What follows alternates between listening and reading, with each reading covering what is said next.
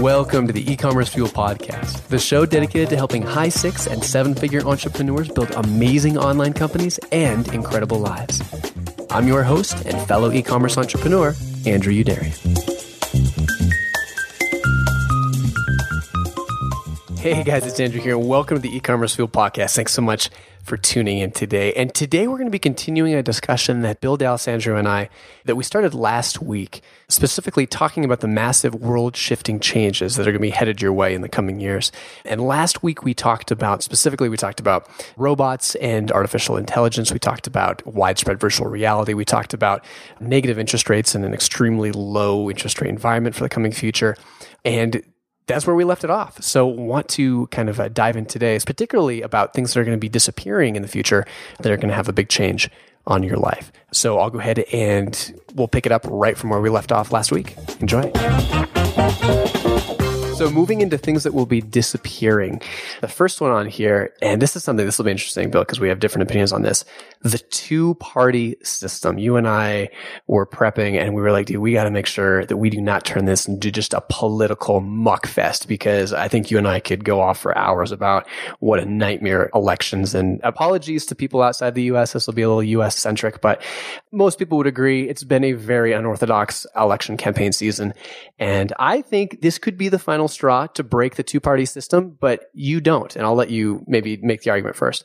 I would like you to make the argument first, and then I will rebut, because I have not heard your angle on this, so I would like to hear it. I think the two-party system in the US, of course, Democrats and Republicans, I feel like it's kind of anachronism. You have, I think a lot of people our age, Bill, not just like, late 20s, early 30s, but going out, 10 plus years on both sides, you have a very large portion of the population that is far more centrist. People that are maybe economically conservative, but socially liberal. People that don't identify with the very extreme fringes of the Democratic and the Republican parties. And for a long time, I think traditionally the two-party systems, they weren't quite as extreme. And so they, maybe that largerist or kind of social norms were a little bit, more divided. But I think that the parties historically weren't as extreme. And so people were able to relate to them more. But I think in the last 10, 15 years, they've gotten so extreme on both sides. You have a lot of people that don't feel like they belong to any party at all. And I think this is the first election where you have just open rebellion in the Republican Party, and to a much lesser degree in the Democratic Party. But with Trump, it's just, you and I were both talking about this. We were trying to figure out who we're going to vote for. And it's maddening. We strongly dislike both candidates. And I've heard that from probably a dozen people. Who are you going to vote for? I'm going to vote, but I'm going to a lot of them say I'm just going to give a throwaway vote because I want to vote, but I can't bring myself to vote for either one. And I see this as potentially being the straw that breaks the camel's back, where you finally somehow have people say, this is crazy. Why is there just two choices? There's got to be a third party that's not as extreme and is more in the middle. So your argument is that because the two existing major parties have become so polarized, it is ripe for a centrist party to rise. Yes, but as an extension, I'd also say not just because they're so polarized, if you had 40% of Democrats really strongly relating to the Democratic Party and 40% of, the majority of Democrats and the majority of Republicans feeling like their parties and their party representatives really represented them well, then yeah, absolutely. I think it could continue on for a while. But I think you have so many people that say, I can't relate to either one of these parties. The parties are so extreme relative to their constituents. I think that's the problem. So I agree with you so my take on this argument is I'm firmly on the other side that the two-party system is not going away in the United States unless we have a dramatic reform of the way that we elect our leaders. I think it is much more likely, however, that we are seeing the near-term end of the traditional Democratic and Republican parties. Our kids might be voting for parties that are very different, with different names, with different leadership, that type of thing. But the argument is to follow as to why the two-party system is never going away in America is because of the way our elections are structured. And this comes straight out of a political science class, if any of the listeners have ever taken one of these in college. So what we have in the United States is called a first past the post election system, also known as winner take all. So if you get 50.1% of the votes, you're the president. You're the party in power. You win the seat in Congress, whatever it might be. And so as a result, in all countries or governments throughout history, whenever you have a first past the post election system, then you end up with two parties. And the reason is, let's say, in the next election, some third party begins to rise to prominence and they get 10, 15, 20% of the electorate. Pretty soon, either the Republicans or the Democrats, one of the major parties in power, starts to look at them and go, man, if we could compromise on a couple points, we might just be able to bring these 20% of voters into the fold and win the whole election. And so over time, that third party, as soon as they become powerful enough, they tend to be subsumed into one of the major parties because one of the major parties is willing to compromise on a couple things in order to take over their voting bloc. And so because in the United States, we have a first past the post election system, it is nearly impossible for a third party to ever gain to become viable enough to win 50%. Because long before that, even at 5 or 10%, both major parties, because we've got, like when you win a presidential election, you win at what, 52 to 48, right?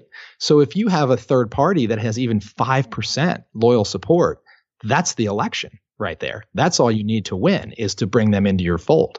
So all you got to do is compromise on one or two core values, bring them into your fold and win the presidency. And bam, you're back to two parties. So I think it's not going away. We may have, the Republicans may go away, the Democrats may go away, but we will always have two in the United States unless we have election reform. Very interesting. Well thought out. And I agree with you. What I should have said is we're going to have the end of the traditional Republican Democratic parties as they kind of have, existed the last 10 years. But I think that's a compelling case. I think you're right. I can see that happening. So I guess, I'll come over to your side, just like that independent party would have to. Well, so there's actually a way to fix it. Are you interested in the way to fix it?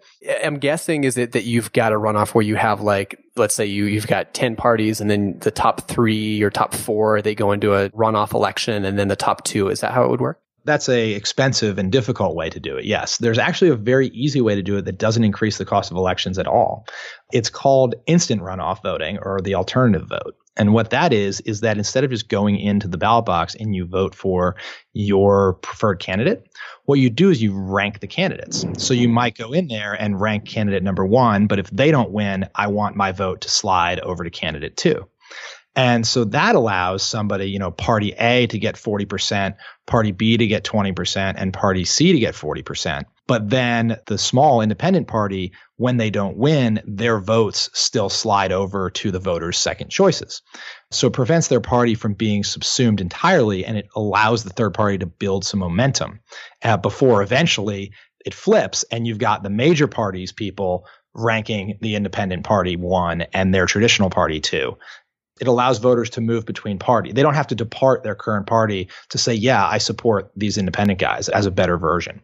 So it's called instant runoff voting. And so the only change we'd have to make to allow third parties in America would be to switch from winner take all to instant runoff voting. And that would be all you need to do. There's a group called the Electoral Reform Society that talks lots and lots about this. And there's a think tank and everything that you can Google if you would like to know more. Wow, I love it. Yeah, but then you'd still have to rank Hillary Clinton or Donald Trump 1 or 2. It'd still be tricky. Oh, I love it. That's really interesting. All right, so the final one that we've got, things that will be disappearing. This is kind of what I put in here. I'm going to preface this by saying I think this is something that's probably, when it does come, it's probably 25 years out. I don't think we're quite ready for it, but I think the building blocks and the foundation are there for it. And that is what's going away, at least, is nationality based solely on your birth location. And it's interesting, like in the history of the world, it's born in America, you're American. If you're born in France, you're French. And I think today, capital is getting so much easier to move around. Talent and human capital, our skills with so much being done online is getting so easy to move around. Even just physically, you can get around the world in 30 hours, more or less. Why is it that where you're born, you're locked into that? It's so difficult to move around, especially when your country of origin, their philosophies and the systems they have in place have such a massive impact on your life. So I think it'll be interesting. You're starting to see countries, some in the Caribbean, I think it's Nevis, offering citizenship with some economic, if you're able to buy your citizenship. Also able to see other countries like, Singapore, for example, offering incentives to move there and for citizenship, things like that. And I think we're going to start seeing over the next couple of decades, more and more countries realizing, hey, if we offer citizenship and we set up a country, set up certain things that favor an open business climate, that favor what's important to people that we want to come, we can really foster a population that is going to be very advantageous for the long-term health of our country. So a little tricky. You either have to start a new country, which is tough right now.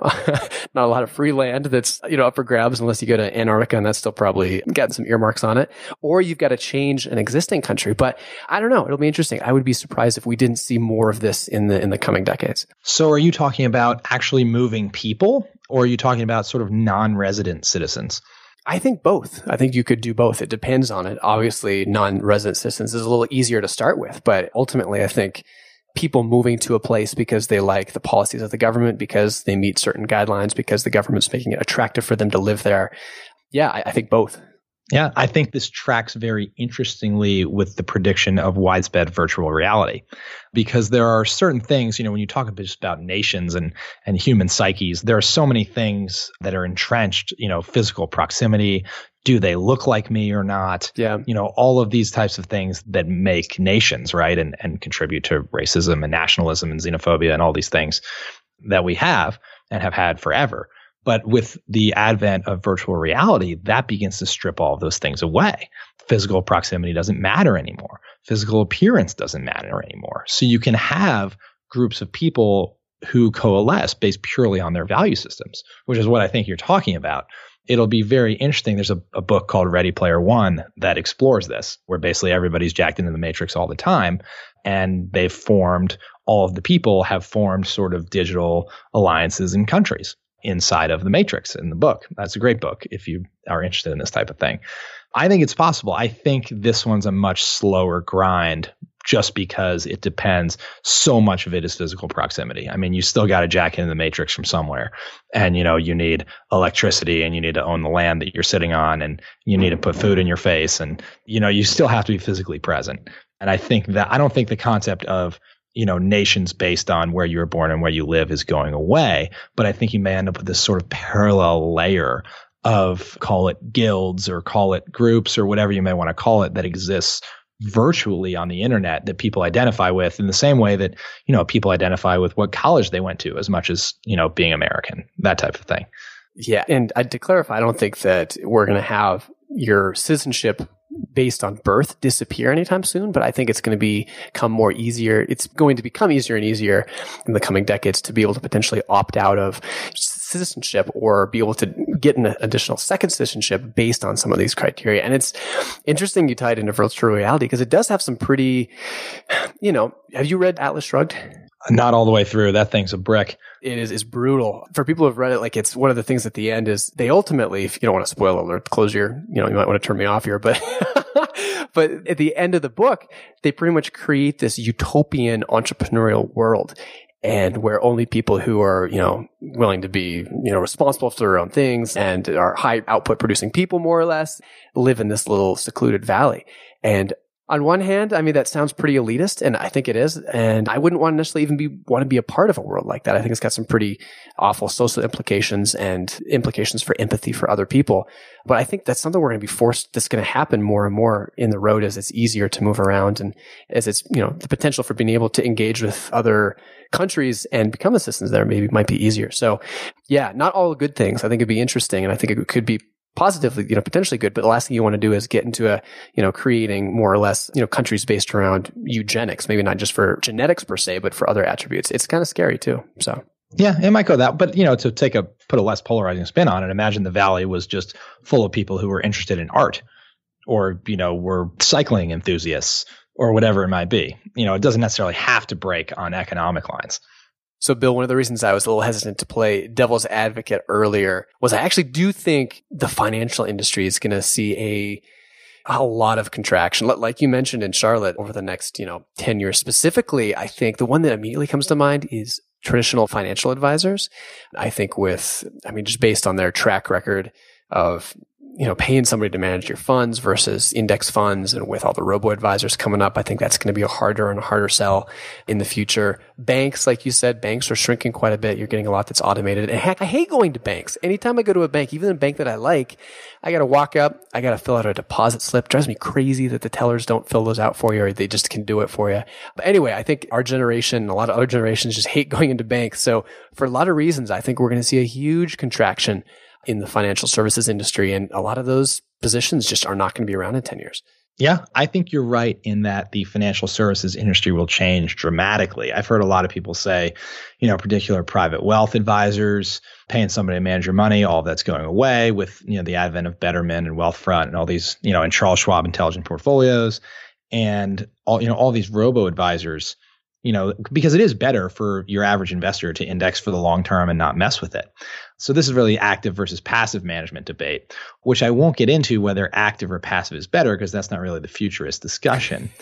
What I'm saying, though, is I think those jobs, while some of them will go away, a large portion of them will not go away, because I think what people underestimate about the role of financial advisor is how much of it is salesman and confidant and how little of it is actually placing the trades. And so I still think like an algorithm can't take you out to a steak dinner, except in virtual reality, right? But I don't think an algorithm is going, people are going to rely just on an algorithm. You're still going to need the quote unquote relationship manager, somebody that convinces you to invest with his algorithm, right? Somebody that answers your questions, somebody that puts you in the right algorithm necessarily. We're just rehashing the same things over and over, right? The right fund, the right algorithm. I think there's going to be a need for financial advisors and financial handholders always. I think they may become more salesmen trying to vacuum up as many assets as possible and put them in their algorithm. But I don't necessarily think the function's going away. I don't think it's going to disappear, but I think it's going to definitely be hit harder, especially as people get older. I feel like the younger you are, the more comfortable you are transacting financially online, the more comfortable you are putting, a big chunk of money, i.e. your retirement or your IRA or something, into one of these accounts. I mean, you look at Wealthfront and the majority of people there are people probably not necessarily in the Silicon Valley, but people that are young, that are very tech savvy. And I think that's something that, you're not going to have your 60-year-old mother probably, or someone who's 60 or 70. They may be less likely to be in that. But I think that's going to be something where, I agree with you. They'll be there for the long term in some capacity for people who want that human touch for it. But I think it's going to be a consistent decline over the coming years, at least on the financial advisor side. And there's definitely cases to be made for very advanced wealth management, and they're really good financial advisors. They're really good estate planners. There's a lot of things that are very valuable. But Bill, you and I both know, like, being from that industry, there's also a lot of people in that industry, or at least some people in that industry who, to be very frank, are probably not qualified to be telling you what to do with, $300,000. So I think as people get more comfortable with algorithms doing it, given, you also have some people mixed in that pool, then I think that's just going to be, a recipe for seeing a lot of those jobs go away. Yeah. And I think there are other functions of banks that are changing dramatically too. We on purpose left cryptocurrency out of this conversation, but obviously that is something that's happening or may be happening over the next couple of years. I mean, you also have things like, traditional role of banks is to lend money to people, obviously, right? But you see the rise of all of these things, alternative funding sources, not only just things like on-deck capital and Kabbage, but things like, I think it's called Able, where people are actually lending to other people directly because you have all this capital in people's bank accounts and they can lend to each other. And it turns out the default rates are actually a lot lower when their people are borrowing from their friends. And so if the internet can unlock all of the capital in all of the bank accounts in the world to logistically provide loans for small business, that's interesting / potentially scary if you're a big bank. Agreed. Into kind of just pieces of news, a little bit offshoots, but what do you think of Lending Club really having issues recently? And also, have you seen the price of Bitcoin? It's up to like $600 again. Bitcoin is up that high. I think like you, pretty anti-Bitcoin. I am finally back in the black on my Bitcoin investment. Oh. I bought it like 580. And I think I've talked about it, so I won't talk about it much, but I bought like 5 Bitcoin or something, as more or less a lottery ticket, thinking that 90% chance these things go to zero or are not relevant in any meaningful way, with a 10% chance that they completely revolutionize the world economy and how we use money. So Interesting. Yeah, I own one Bitcoin. I own a single Bitcoin, more just for fun as an experiment. I'm trying not to go down the Bitcoin rabbit hole. I am pro cryptocurrency. I think Bitcoin as an implementation is flawed because it has dramatic built-in deflation rather. There are only so many Bitcoins that can mathematically be created, and it just bakes in huge deflation, which is economically crushing and just is a horrible feature of a currency. You would never build in dramatic deflation into a currency. Bitcoin, because of that, I think is doomed as the cryptocurrency. I think the concept of the blockchain and cryptocurrency is here to stay. But I think Bitcoin as an implementation is deeply flawed. Yeah, and there's a new one. Is it Ethereum? Is that how you pronounce that?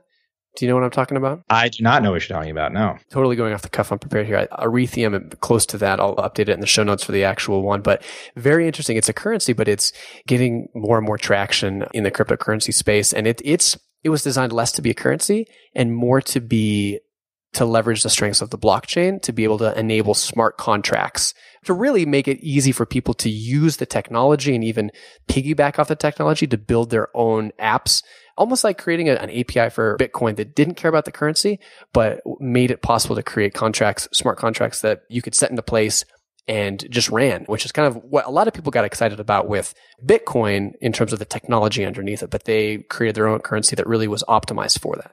I think that makes a lot of sense. I mean, that's the real killer app for the blockchain and cryptocurrency is not necessarily replacing the dollar, but as a means to transfer assets verifiably and know that they haven't been copied. To actually, I can give you a Bitcoin, right? And I don't have the Bitcoin anymore. The same cannot be said for a JPEG file. I mean, that's the strength of cryptocurrency and the blockchain is that I can send you a file and I don't have it anymore, which enables kind of single-use copies of things. Bill, you're good, man. You evened me out a little bit. I tend to be a worst-case scenario guy. When we did the Amazon episode, at the end, you were like, dude, yeah, man, that's pretty severe negative opinions there. Same thing for this. I like you bring it back to the middle a little bit better and temper my worst-case scenario tendencies. I just try to think of what is stuff like this. People go, oh, it'll be really bad if this happens, or it'll be really good if this happens. I tend to look at things as this is probably going to happen. Yeah. How can we cope with it? How is it? It's unlikely, so far the world hasn't exploded, right? For millions of years. So if you think that the past predicts the future, the world's probably not going to end anytime soon. So we're going to end up at some sort of equilibrium. So these things are going to happen if we end up with widespread VR, or if we end up, all the things we've talked about, if we end up with the humans don't work at all, if we end up with, all of these types of things that have changed.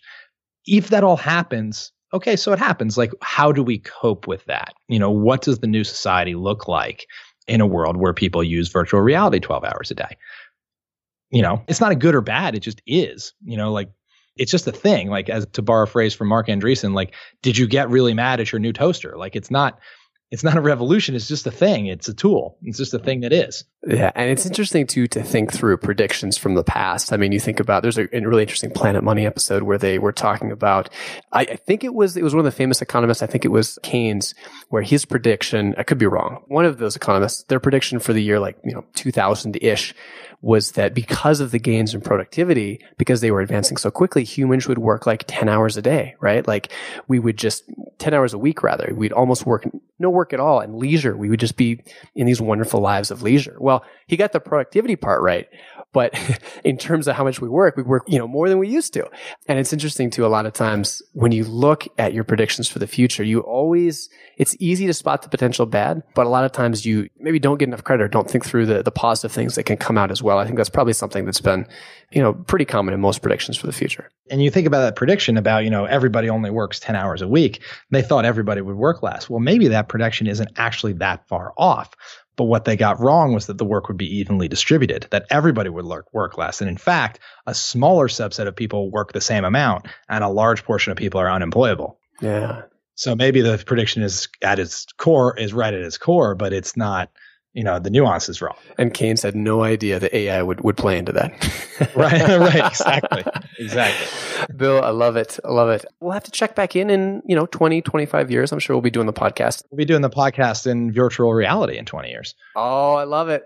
We'll be doing it in virtual reality with making no money, being diagnosed by robot doctors with I'm going to call it the sofa party as the main candidate for president. It should be interesting. Yeah, exactly. Bill, it's been fun, man. Thanks for batting these ideas around. Yep.